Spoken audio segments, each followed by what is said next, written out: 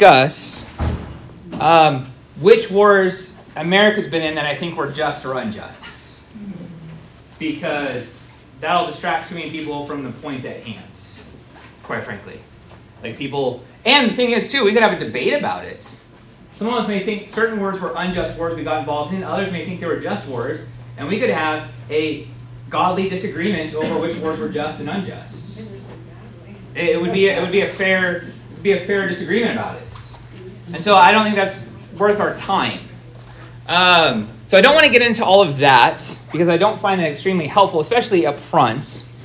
But on the flip side, Chesterton has a lot of great quotes. You guys all know who G.K. Chesterton was?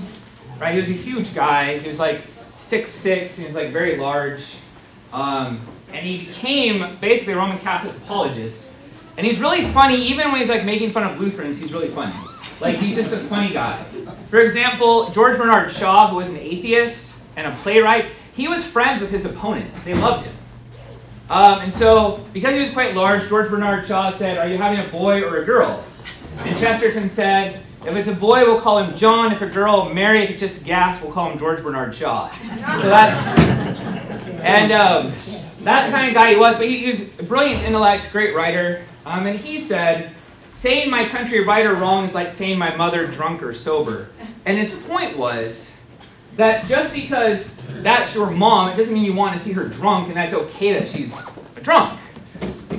His point with that quote is, just because our country is involved in something, as Christians, we have to step back and say, is this right or wrong? We can't just say, America did it, therefore it's right. That's not Christian. Right? And so one of the things the principles of just war help us with is help us as Christians evaluate wars, for example, conflicts we get into. So those are really important points up front to look at. And that's part of the reason I think it's such an important topic, because Christians used to be the most anti-war people on the planet. And that's kind of changed in America. If you look at the history of traditional conservatives versus or what now are known as neoconservatives, and where that shift happened with how we view war, it's all very fascinating. But a bigger point is Christians used to be those who saw war as the last resort, and now often Christians are kind of almost campaigning for various wars to happen. And I also think that's dangerous. And so we need to be able to biblically think through these things. It's also important to know, too, on some of the issues we're going to look at today, people will quote Luther. Luther's fun because he wrote a lot.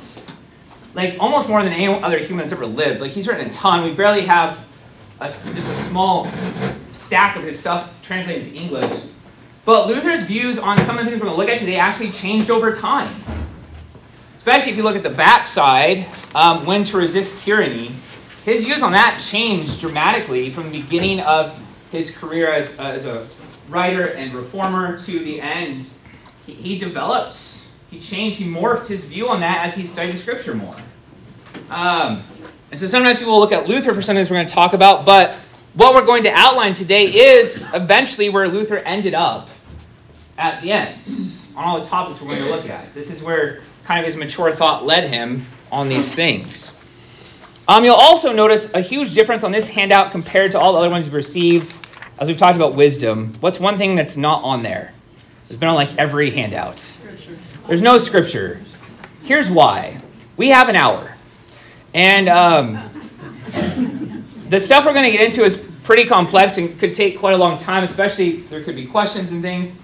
And so I'm assuming with a Bible study class like this, that you know what the Bible says about peace, that we're to be at peace with all men as far as we can. I'm assuming with a class like this that you know the fifth commandment, and that we're not to murder. But that also, murder is different than killing. There's a distinction. Like, that's why translations that say you shall not kill are bad, because there are times when killing is not only not bad, but it's actually the most loving thing you can do for someone, is to defend them by killing those who are trying to harm them. Right? Self-defense, for example, if someone's trying to harm your family. Or in the case we're going to look at, soldiers fighting in just war. Or a police officer, right, who has to use deadly force against someone. So I'm assuming with a class like this that you're familiar with what the Bible teaches on the fifth commandment and peace, which is why we're not looking at those things, because the principles of just war that you have before you, they flow out of and they're built upon those verses, and they come down to us all the way back to St. Augustine. I mean, he's the one who finally kind of fully put them into order. So we're talking about 1,700 years of Christian thought on this, flowing out of what does the Bible say about peace, what does the Bible say about murder? Those are really the two main topics, right, that we're addressing when it comes to war. And so these principles flow out of those things. And so what I want to look at today, first of all, is briefly the history of just war theory in the church. And then what is just war theory, and look at the principles of it, and how that might look today if we were looking at going into a conflict. And then also, Lord willing, we'll have time to look at the Magdeburg Confession principles.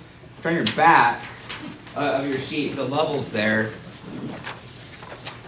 I know it's kind of lame to say green, yellow, orange, red, but I think the church would have killed me if I made 100 copies with the bright colors that were on the original that I copied this from. So it just tells you the levels and the colors associated with them based on that confession. So that's what we want to do today. So first, briefly, the history. There was some pacifism in the early church. Yes? Yes. Keep these back there. I don't think anyone's going to jump in the front. You're wrong.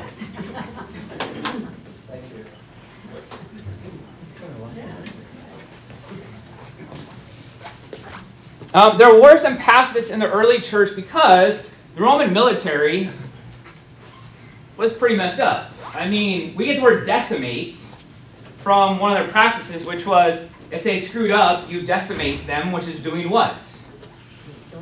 Killing what? Every 10th. Every 10th soldier you kill to send a message to the rest. Like, that's one of the reasons they're very good at keeping law and order, by the way. Like, they did this well because people were afraid of them, right? They put crucifixes along main highways so that people will look at it and say, I don't want to mess with the Romans. That's why they did that kind of stuff. It's how they kept people in check. So they were good at that. So there were Christians, early Christians, who looked at the Roman army and said, I can't fight for them. Look at what they're doing. So even very early on, you have a conflict of conscience with Christians wrestling with these very issues. Is it okay for Christians to fight in battle? It's okay for a Christian to kill someone in war. And very early on, some said, no, not at all.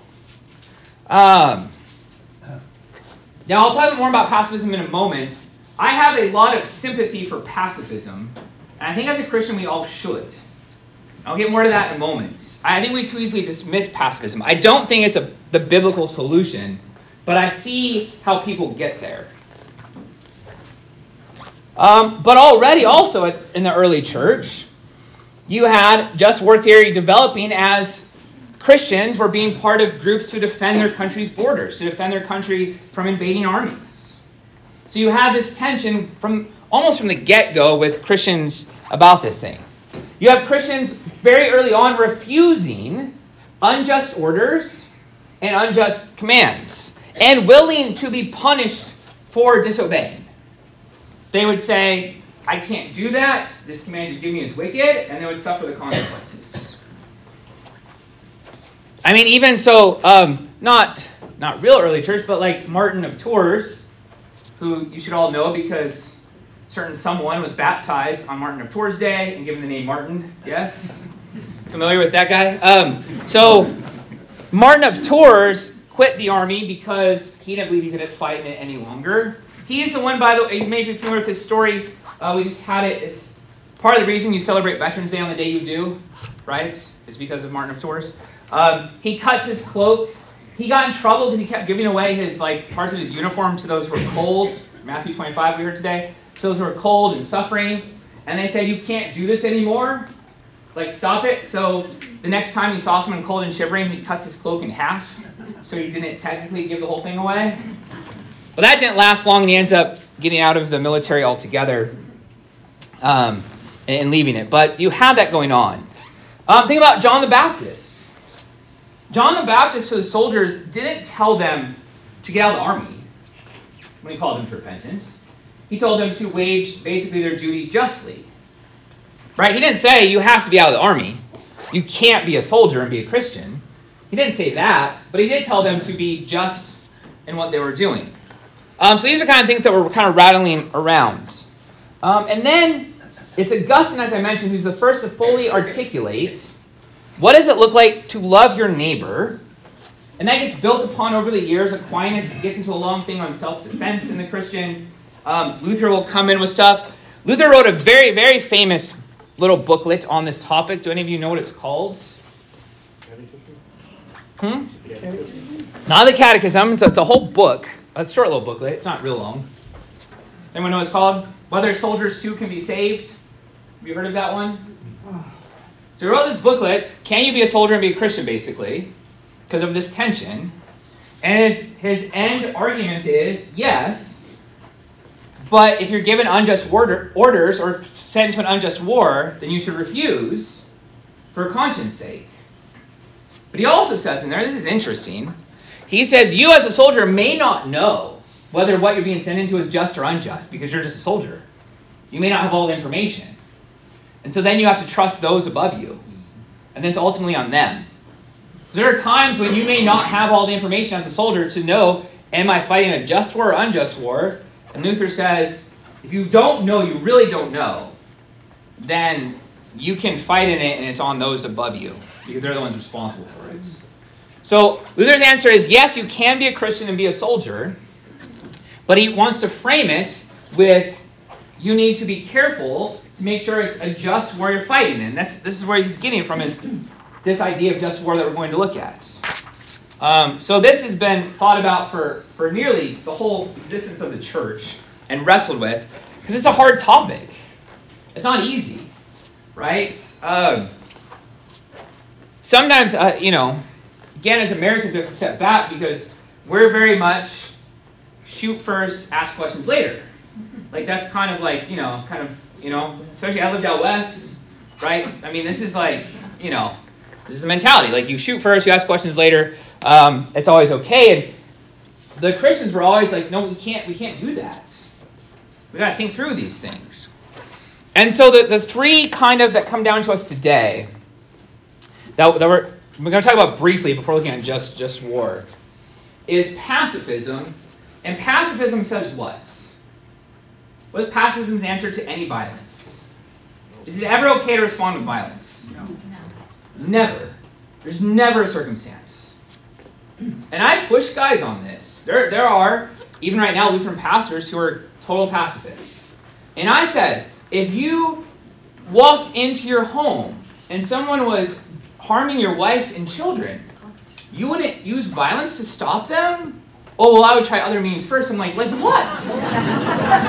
What would you do to restrain them? Let's talk. Let's talk it out. I think in reality, my problem with pacifism at the end of the day is that it's people that sit in ivory towers who don't actually live in the real world and have to actually do anything and get their hands dirty.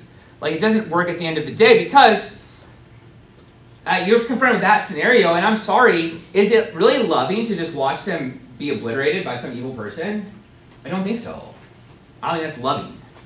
I think the loving thing to do is to step in and protect them.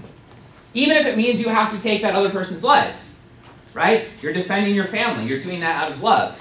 These are some of the things that Luther talks about. Like, there's a time for that, and if the wicked person is trying to harm others and you step in, then you can use force to stop them. Look, no Christian should ever want to take anyone's life. It's a very serious, weighty thing. But if someone's doing great harm, then you should be able to step in. But the pacifist says, look, Jesus says, turn the other cheek. Jesus says, go the extra mile. Jesus says to love your enemy. You cannot love your enemy and put them to death. That's why I think if you're a Christian, you have to at least wrestle with pacifism. There's a lot of verses that seem to be in their favor. And you have to wrestle with those things. You have to say, well, why is it okay for me to step in defense? I think that's where the Lutheran doctrine of vocation is extremely helpful.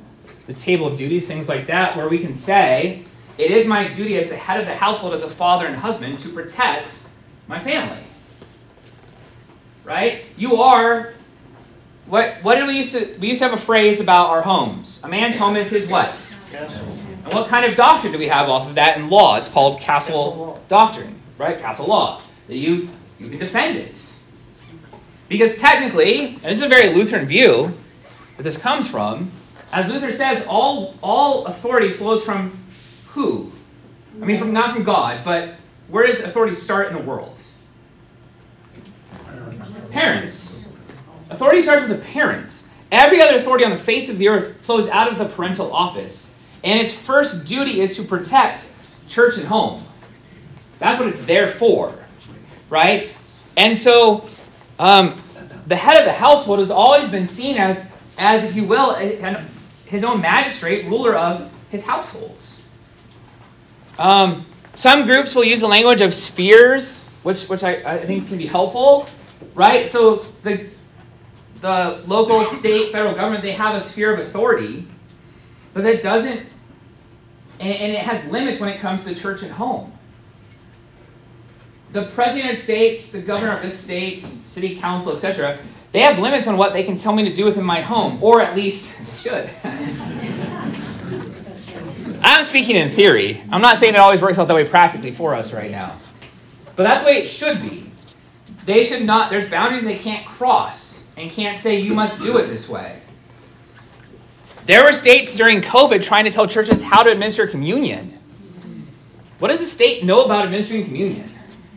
They know nothing. They don't. So to tell a church you have to do it this way, that's overstepping bounds. They have set spheres of authority. So pacifism, as much as I think Christians have to wrestle through it, what does it mean to love your neighbor, all of those things. I think there's enough, for example, right? Paul tells us too, that the governing authorities have the power of the sword.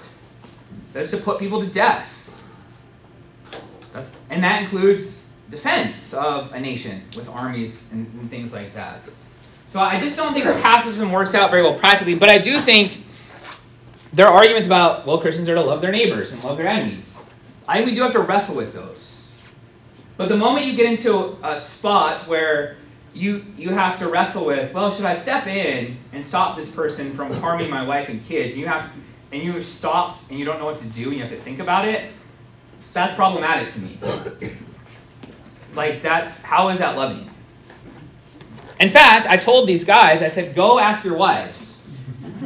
If you came home and they were being beaten or whatever's happening in your home, and I asked them if it's loving for you just to stand there because you don't want to use violence to stop it, and ask them what they think. I can tell you what their wives are going to say. I don't think any of their wives are going to be like, well, you know, it'd be fine if you just stood there and let that happen. The second, I think, is where most Christians are practically speaking today. And that's a realism or pragmatism, which says, you know what? War is an awful, horrible thing, and we don't want it, but look, we got to be pragmatic about this, and we have to win. And so as long as we win, that's all that really matters. There are really evil people in this world, and we have to do whatever it takes to put an end to it. And so if a bunch of civilians get killed, then that's just too bad. They're in the wrong place at the wrong time. And as long as we're not those civilians, it sounds really great. We don't mind. We don't mind as long as it's not us. It's really great when it's in the abstract. It's like most things, right? It's really great in the abstract until that applies to you. Like, there was a councilwoman in Minnesota who had voted to defund the police, and then she was carjacked with her kids in the car. Guess who's arguing for the police to be funded right now? It sounded great in theory, until her car was the one that was carjacked and her kids were put in danger. Now she wants a police force. And I think it's the same thing with realism and pragmatism. It sounds great to say do whatever it takes unless you're on the receiving end of that do whatever it takes. So realism and pragmatism is just like, well, it's just messy, it's hard, you just got to do whatever. It doesn't really matter what the consequences are as long as we win. I'm kind of oversimplifying all of these positions, but for the sake of time, that's what we got to do. And I honestly think that's where a lot of Christians end up. Because we feel that tension. We live in a messy world. It's sinful, it's wicked, and we do want to be on the winning side. We don't want to lose a battle. We don't want to lose a war. We don't want to be a part of that. And so we think, well, we don't want to think about the consequences. But let me ask you something. A lot of us know about what's going on. Well, we think we know a lot about what's going on in places like Ukraine or Israel or whatever. But let me ask you something. There's been a civil war in Yemen for 9 years. How many people are dead there? Does anyone know? 600,000. What'd you say? 600,000. Not quite, but yeah, we're getting close to 400,000 dead in 9 years. Do you know how many children in Iraq were starved out by policies put in place by the United States and Great Britain to go after Saddam? It's over 150,000. Children. That is children. That's just children. We have to be able to step back and ask hard questions because this stuff matters. Like, it's when we think it only in abstract, that, well, so some billions are going to die. Again, as long as it's not you and your kids, it doesn't bother you. But it should bother us as Christians that in Yemen, there's over 300,000 people have died in this 9-year civil war. That's a lot of people. 150,000 kids is a lot of kids. Right? And so that's why we have to have things like just word to guide us, because the sinful flesh just wants to win. And the sinful flesh doesn't care who gets hurt in the process, as long as we can say we're right and we've done the right thing, we can pat ourselves on the back and say we won. That's all there is to it. Because you can go into a just war, as we'll see in a moment. You can enter a war it's good that you're there fighting, and you can do it in an unjust way. I'll tell you up front, that's one of my concerns right now about Israel and Hamas. One of my concerns, there are Christians in Palestine. There's a lot of them. And they've lived under wicked rulers for years and years. And they've been caught in between two people that hate each other. And they often bear the brunt of it. And I think what Hamas did, and I've read a ton, I've looked at a ton of stuff on it, what Hamas did is just vile and evil and wicked. And they're a terrorist organization. They're not governments. And they've been abusing their own people for years and years and years. It's a typical story in lots of countries throughout the world. However, Israel in response cannot just be like, well, whatever happens, happens. We got to wipe out the bad guys. That's not okay either. It's not Christian, at least, to start thinking that way. We have to be able to step back and say, okay, yeah, we want to go after the bad guys and we want to get them, but I don't want to indiscriminately kill a bunch of women and children to get there, because that's not okay either. Which is why I said this is hard. So let's look at the principles. The first several have to do with, it's called jus ad bellum, just cause, essentially, to go to war. A just war can only be waged as a last resort. All nonviolent options must be exhausted before the use of force can be justified. So when it comes to countries, right, countries are the ones who can wage war, not individuals. When it comes to country, you have to exhaust all nonviolent options first. Is there any way to do this without going to war? If you look historically, a lot of wars happen over personality differences among leaders. The same reason there's some things that have happened in church history where things have gone poorly in the church over personality differences among leaders. I mean, whole countries have gone to war because someone's dignity was offended, and rather than just humble themselves and get over it, they've sent people to die for them.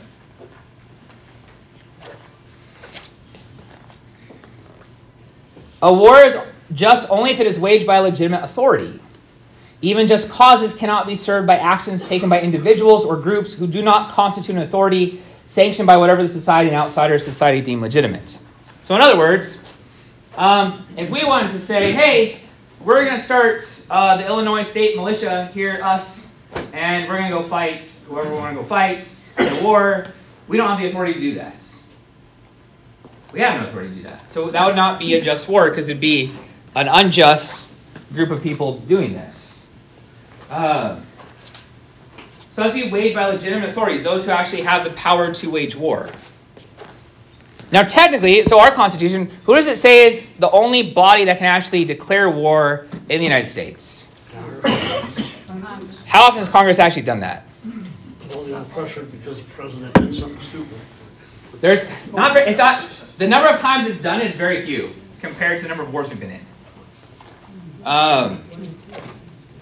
And they often do that, and it's weird too because the Congress has allowed that to happen, so they've allowed the president to step into that role.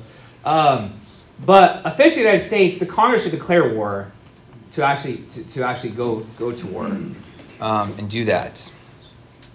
There's also a difference too. There's a guy, Talib, he's written a bunch of books. One of them is Skin in the Game. And he talks about this. It used to be a lot of ancient leaders, things, they would often go to war and fight with their soldiers. They're on the battlefields. Most of the people that are going to send people to die today are not going to send their children, and they're not going to go. Which has to at least raise the question, if you're not willing to do that, what is behind this? Those are good questions to at least ask. It doesn't mean they're always voting for things that are not just, but it does make you wonder, like, if you're not willing to go there or send your own kids to go fight in this battle, then is it something that you really want my kids to be fighting for? A just war can only be fought to redress a wrong suffered. For example, self-defense against an armed attack is always considered to be a just cause. Although the justice of the cause is not sufficient, see point number 4. Further, a just war can only be fought with right intentions. The only permissible objective of a just war is to redress the injury. So, self-defense is a just reason to go to war. You've been attacked. Now you have reason to go to war because you're going to stop those who have attacked you. Right? That's a good reason to go to war. It's the main reason. Right? If, in my imaginary Illinois militia scenario, right, if let's say the people from Missouri took up a militia and wanted to invade the border and take over southern Illinois, it would be just for those of southern Illinois militia to take up arms and defend themselves and property from the people invading. That would be just. Because you're protecting yourself from those who are invading. It's a defensive war. Now, if we set up a militia, took up arms, and we went in and we just wanted the land of eastern Missouri, and so we're just going to go in there and just take the land because we just want it. Well, that wouldn't be just, right? Right? These are the kind of things we're wrestling with. When is it okay to go in and fight, and when is it not okay to fight? And again, so the principles of just war are great, and they're very helpful. However, it gets messy in real life. Like Luther said, a soldier's not always going to know. And so while Luther tells the soldier, look, you can be a soldier and a Christian, yes. And honestly, Lutherans are really good at this. We have more chaplains than I believe any other denomination, like just periods. Like we just have more. Like LCMS has always had a lot of soldiers. We've had chaplains. We've always understood that you can be a soldier and a Christian. And so it goes all the way back to Luther writing whether soldiers too can be saved. One of my professors said he should have written a treatise whether pastors too can be saved. Because, and one of my professors was going to write that, but I don't think he never wrote that, just because pastors dealing with these kind of things all the time can deal with them in a very abstract way and not actually believe any of it. And so he's going to write a similar one, but called whether pastors too can be saved. But when you have this kind of idea, then there becomes questions. Well, redress a wrong suffered, and it gives an example of an armed attack, but are there other kinds of things that can happen in our day and age where they haven't actually maybe fired a shot or fired a missile that could demand a military response? Is there a time limit to redress a wrong action? They did not put one, no. But notice if point 1 is find all, so it's not like you have so many days or something, yeah. I mean, that seems to be some of discussion now, things that happened maybe 100 years ago, not necessarily for. Yeah, I mean, well, I would think at that point, right? It's, I would say at least it's got to be within the context of like those recent enough that you're actually thinking about it because it's in danger, I have a right? question. Yeah. I don't understand to redress the injury. Can you? In other words, you are responding because they've attacked you, and you're making it's a just response. You're making it right by your actions. You're not just punishing them to punish them. You're not just doing something to get back at them, to get your pound of flesh, but it's actually to right a wrong that's been done to you. Any other questions at this point before we get any further in these? Like putting to death a murderer? Yeah, I guess. Yes. Okay, thank you. Yeah, I guess I have a bit of an, I don't know if an issue, but I have a concern about the number two. I mean, what would the Continental Army be viewed as under the context of legitimate authority? Certainly not to King George, right? That's a fantastic question. So the Revolutionary War, there is a debate, was the Revolutionary War just or unjust? And if you know the Magdeburg Confession, the backside of your sheets, I think you can very easily argue that it was a just war because the lesser magistrates are the ones who stepped in, so there was a legitimate authority. So that gets to the principle of what we call the doctrine of the lesser magistrate, which is fully articulated at Magdeburg, which is, so for example, here would be so the Madison County Sheriff, generally, I'm assuming that's how it is here. Usually the sheriff's the highest law enforcer in a county, yeah? Mm-hmm. So let's say the state said, you as the sheriff, you need to go in and shut down any churches that are against LGBTQ. And the sheriff says, I'm not going to do that, that's unjust. Not only am I not going to do that, but I'm going to use my sheriff's officers to protect the churches from anything you would try to do. He is the lesser magistrate, he stepped in, he's saying, you're violating the Constitution, I'm here to uphold it, you can't do that. And so I think there's a way that you look at the Revolutionary War where you say, what they did was step in and say, you have overstepped your bounds, you don't have authority to do these things. And it's kind of interesting too, because had they just not tried the thing with it, the war cost them way more than they were going to make from the taxes anyway. I mean, the whole thing is kind of interesting to look at. But they stepped in as magistrates, as rulers of the people, and said, no, this is unjust, we're going to put a stop to this. That's different than just a group of us saying we're just going to go fight somebody who won't fight them. There is an actual authority there who's stepping in. So that is different than just... And this was Luther's big concern, because Luther's concern, if you read his writings on the peasant revolts, for example, Luther got in some trouble over this because the peasants thought Luther would be on their sides. And one of the things Luther hated more than anything was anarchy. Luther despised anarchy. He thought it was more wicked than a tyrant, because the bloodshed is way worse often, and then there's no rule of law. And then eventually, what do you get out of anarchy anyway? You get a different tyrant.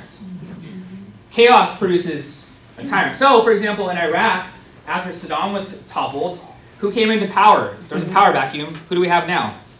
ISIS. Right? There's a power vacuum. So, in the midst of chaos and anarchy, there arose somebody to step in and take the power. Luther was always very concerned about that. So he thought the fourth commandment at least requires, in these kind of things, that just a revolt for the sake of revolt, without doing it properly, was very dangerous. And even as we'll get to the Magdeburg Confession, you'll see they put up with a lot before they say you can actually revolt against a tyrant. Like, it's not just something you just do. You don't wake up one day and say, I really don't like this government, and we're just going to overthrow it. For them, there was very serious breaches of what they were sworn to do that had to happen before you could get to that point. And they articulated this very well, and again, it's based on things Luther wrote and things they worked through. Having a lesser magistrate, a lesser authority, who has the authority to step in and say, no, this is wrong.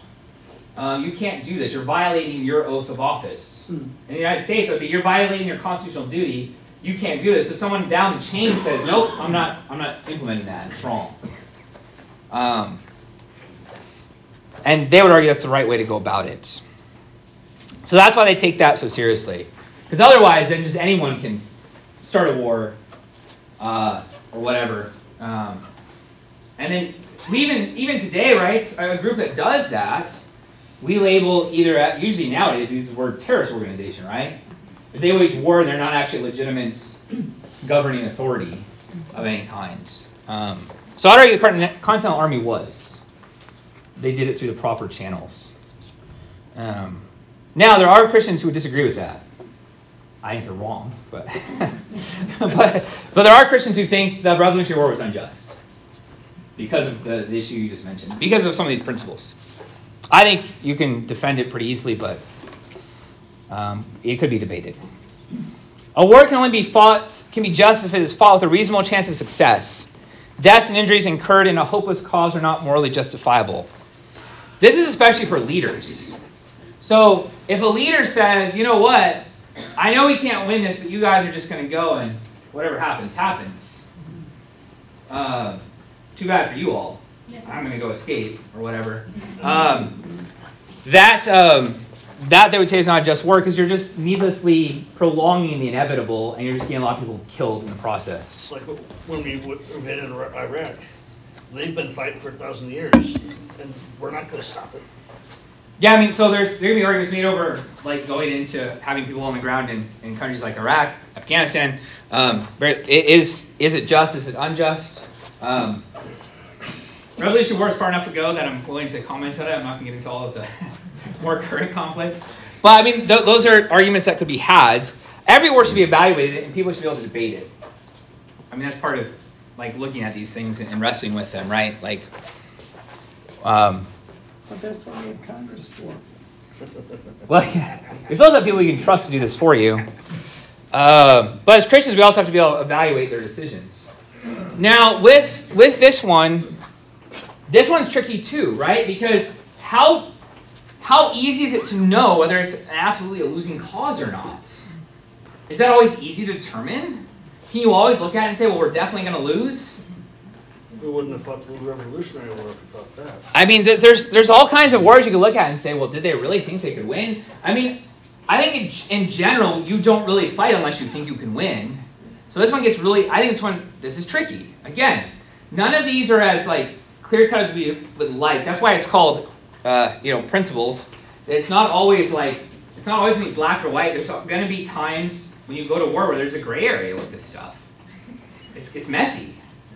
We're not talking about the pragmatism where we just say, whatever happens, happens. But we do have to be realistic enough to say, applying these principles of just war is not easy. It requires a lot of thought and wrestling, and we could get it wrong. I don't know anyone that wants to lose a war. I think everyone thinks they're going to win. I was just going to comment on that with Ukraine and Russia. From the outside looking in, it looked like there was no hope for Ukraine. Our own government thought that they would be overthrown within a few days. And yet we see the opposite. They are still maintaining some wins. Yeah, I mean, it's very hard to tell, even with all of the intel and things we have. It's always hard. It's hard to evaluate these things. I also think, going back to what Luther said, I think that's why Luther says to the soldier, look, you may not always know. If you know something's wrong, don't do it. Because then it's on your head. But there are a lot of times when a soldier may not know whether what they're being sent into is right or wrong.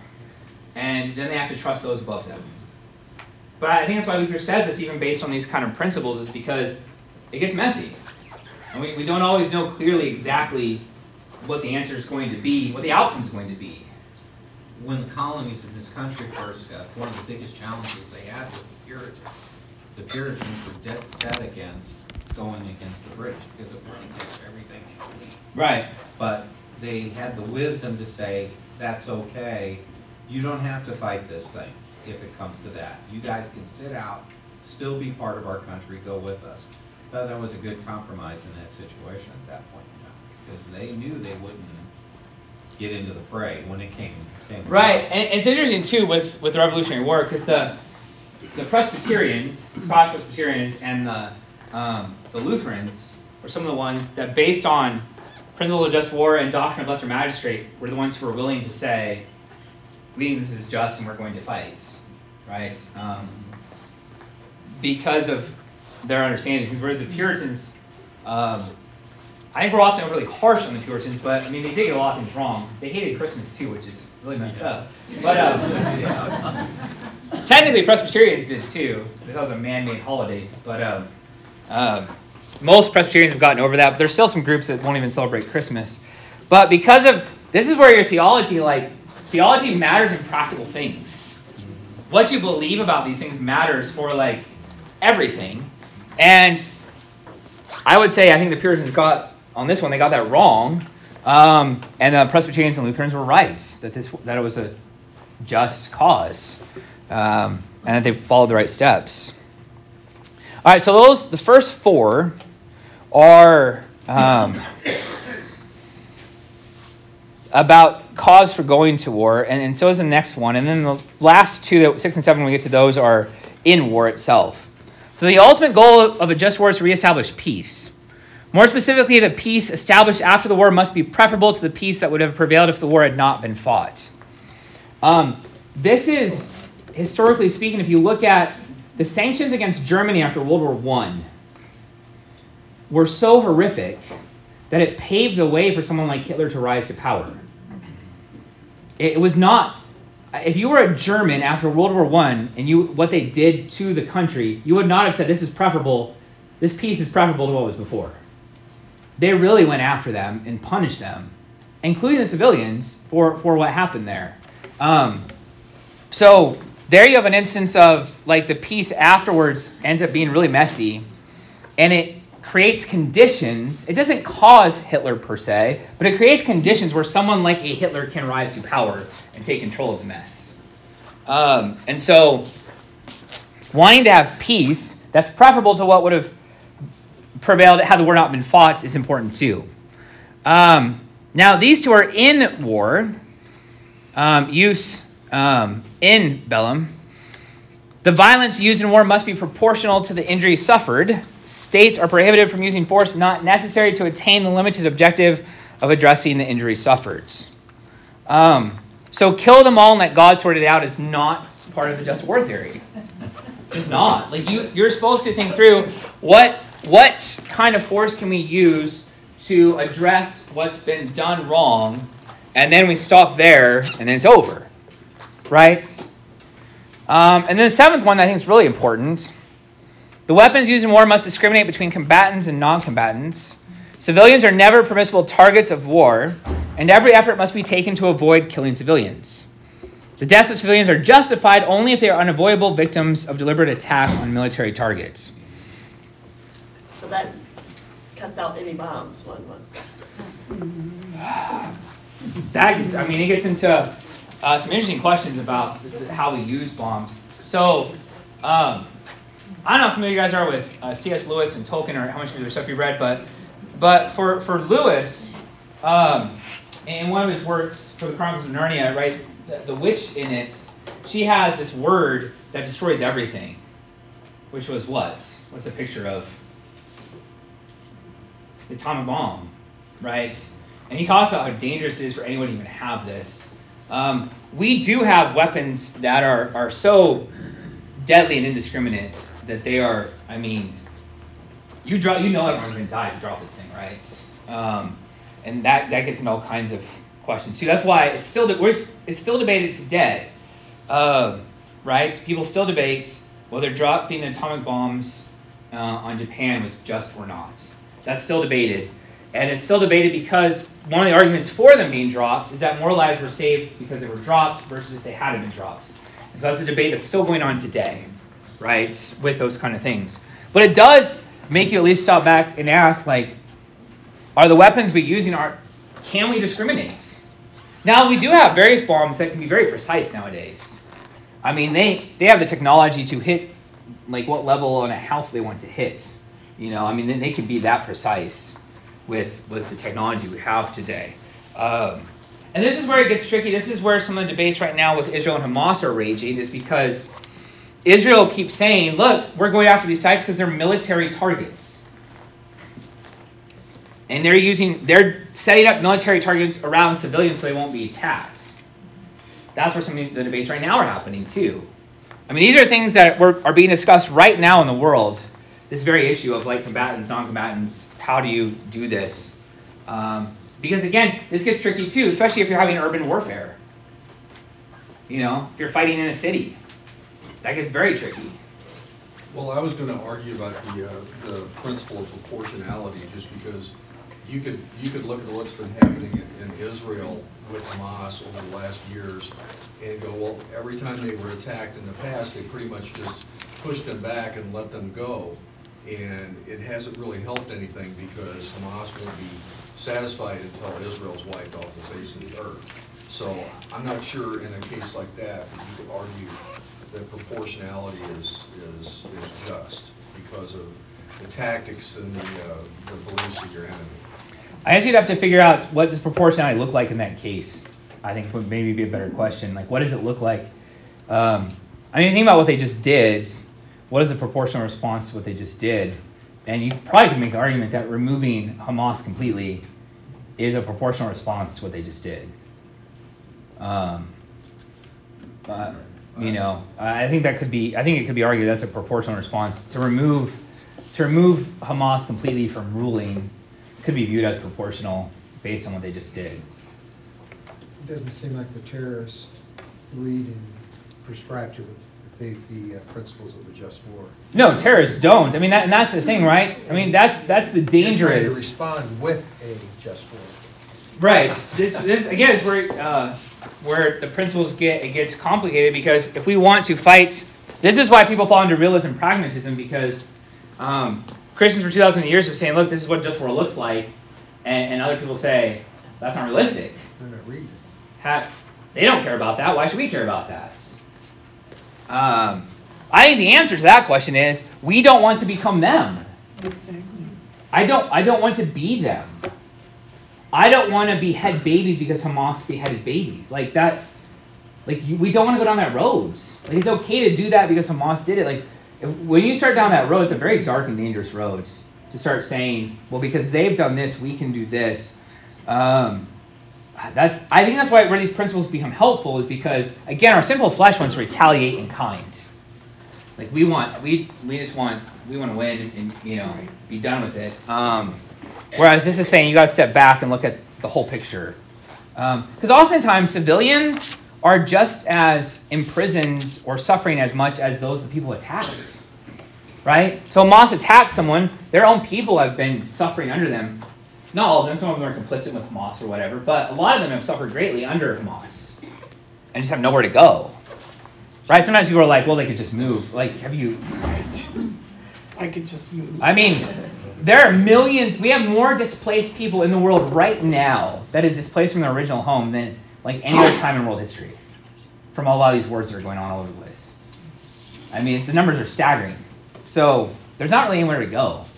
And even if you go, are they going to take you in? Are they going to kick you out? I mean, it's a mess. All right, any questions on just war before we look at the Magdeburg Confession? I have a question about Oh. terrorism on homeland. Me. To Jericho? Yeah.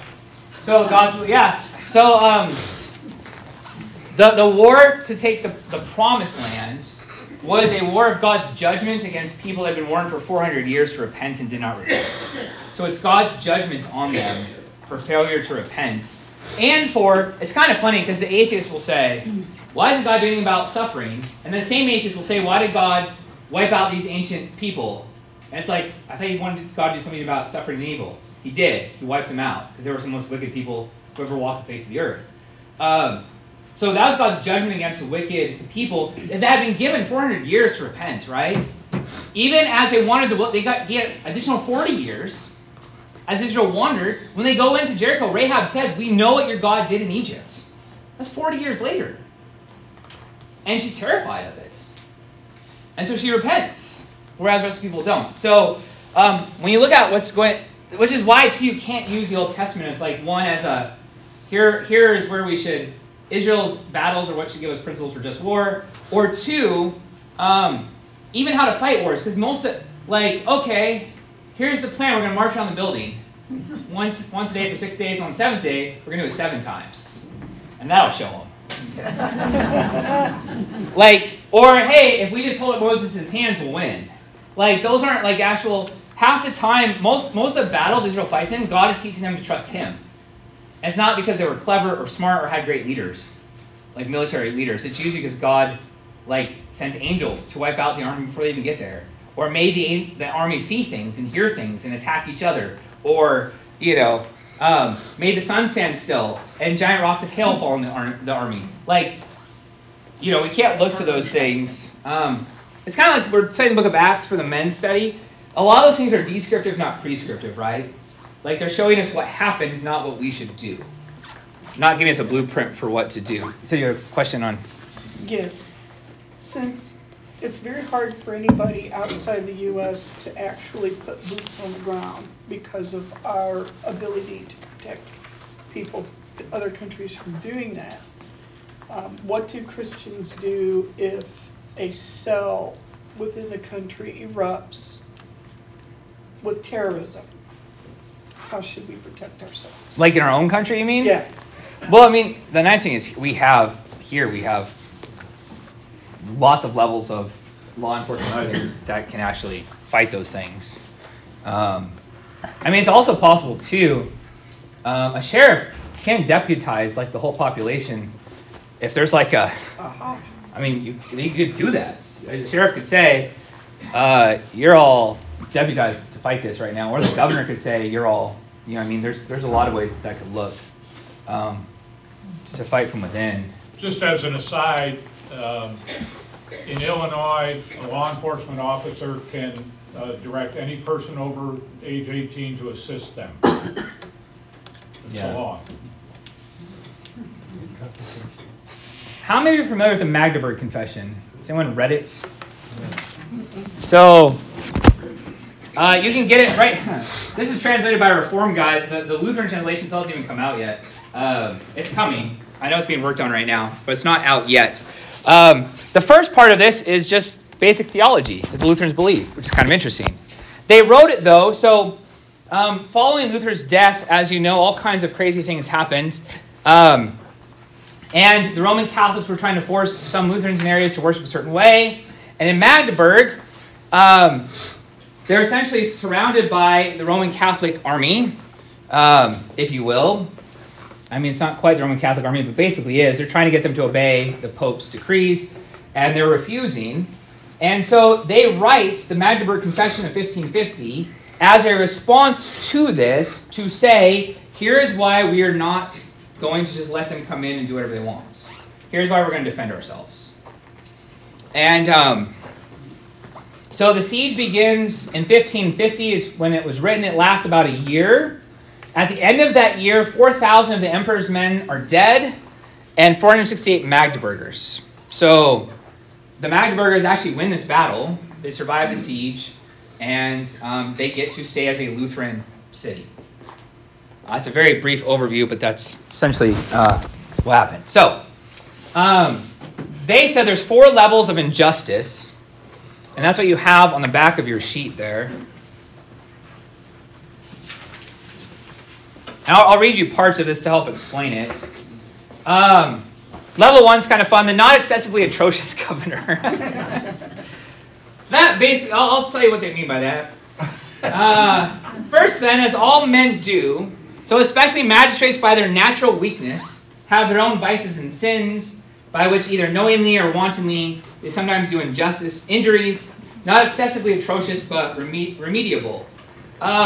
In other words, you don't have a perfect ruler ever. And you got to put up with a lot. Right? You're going to have sins and weaknesses, and you just got to put up with that. That is not a reason to resist, just because they're flawed human beings. So that's the first one. You notice there's nothing below that. The perfect ruler. Like they don't have a line for that. It doesn't exist. So this means you don't resist at all. You just, whatever happens, and you just got to put up with it. Yeah, that can include some bad laws or whatever, as long as you'll see as these go, it's nothing wicked or tyrannical. You just put up with it. Level 2, the lawless tyrant. The second level is that of atrocious and notorious injuries, as when a leader from a state or Caesar from an individual leader wishes by unjust violence, contrary to his oath and the laws, it's a very important line, to take away life or spouse or children or privilege and sovereignty acquired by inheritance or law. In such a case, since we will say that no one is compelled by the command of God to submit to the usurpation of his own right, so neither will we say that anyone is terrified by the command of God, who himself also bears the office of a magistrate, that he should not use the authority of a magistrate in making the necessary defense.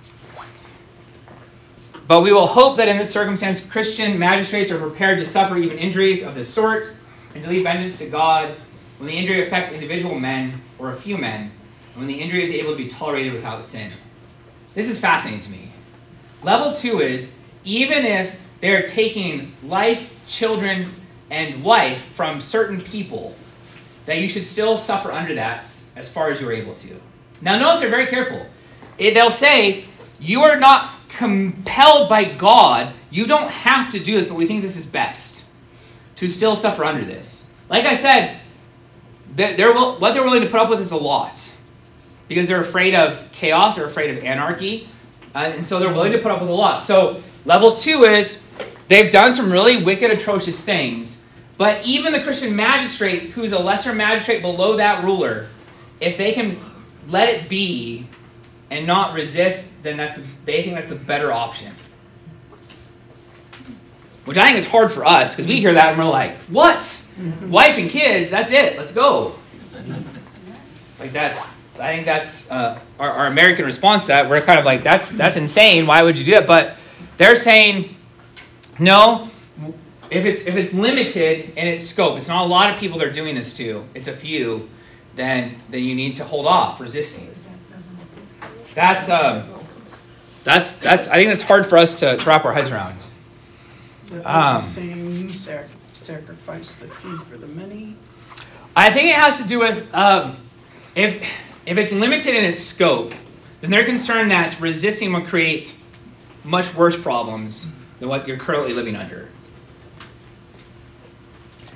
It would create a level of chaos and more death and more bloodshed that may not be worth it at that point. So the resistance for them is actually fighting.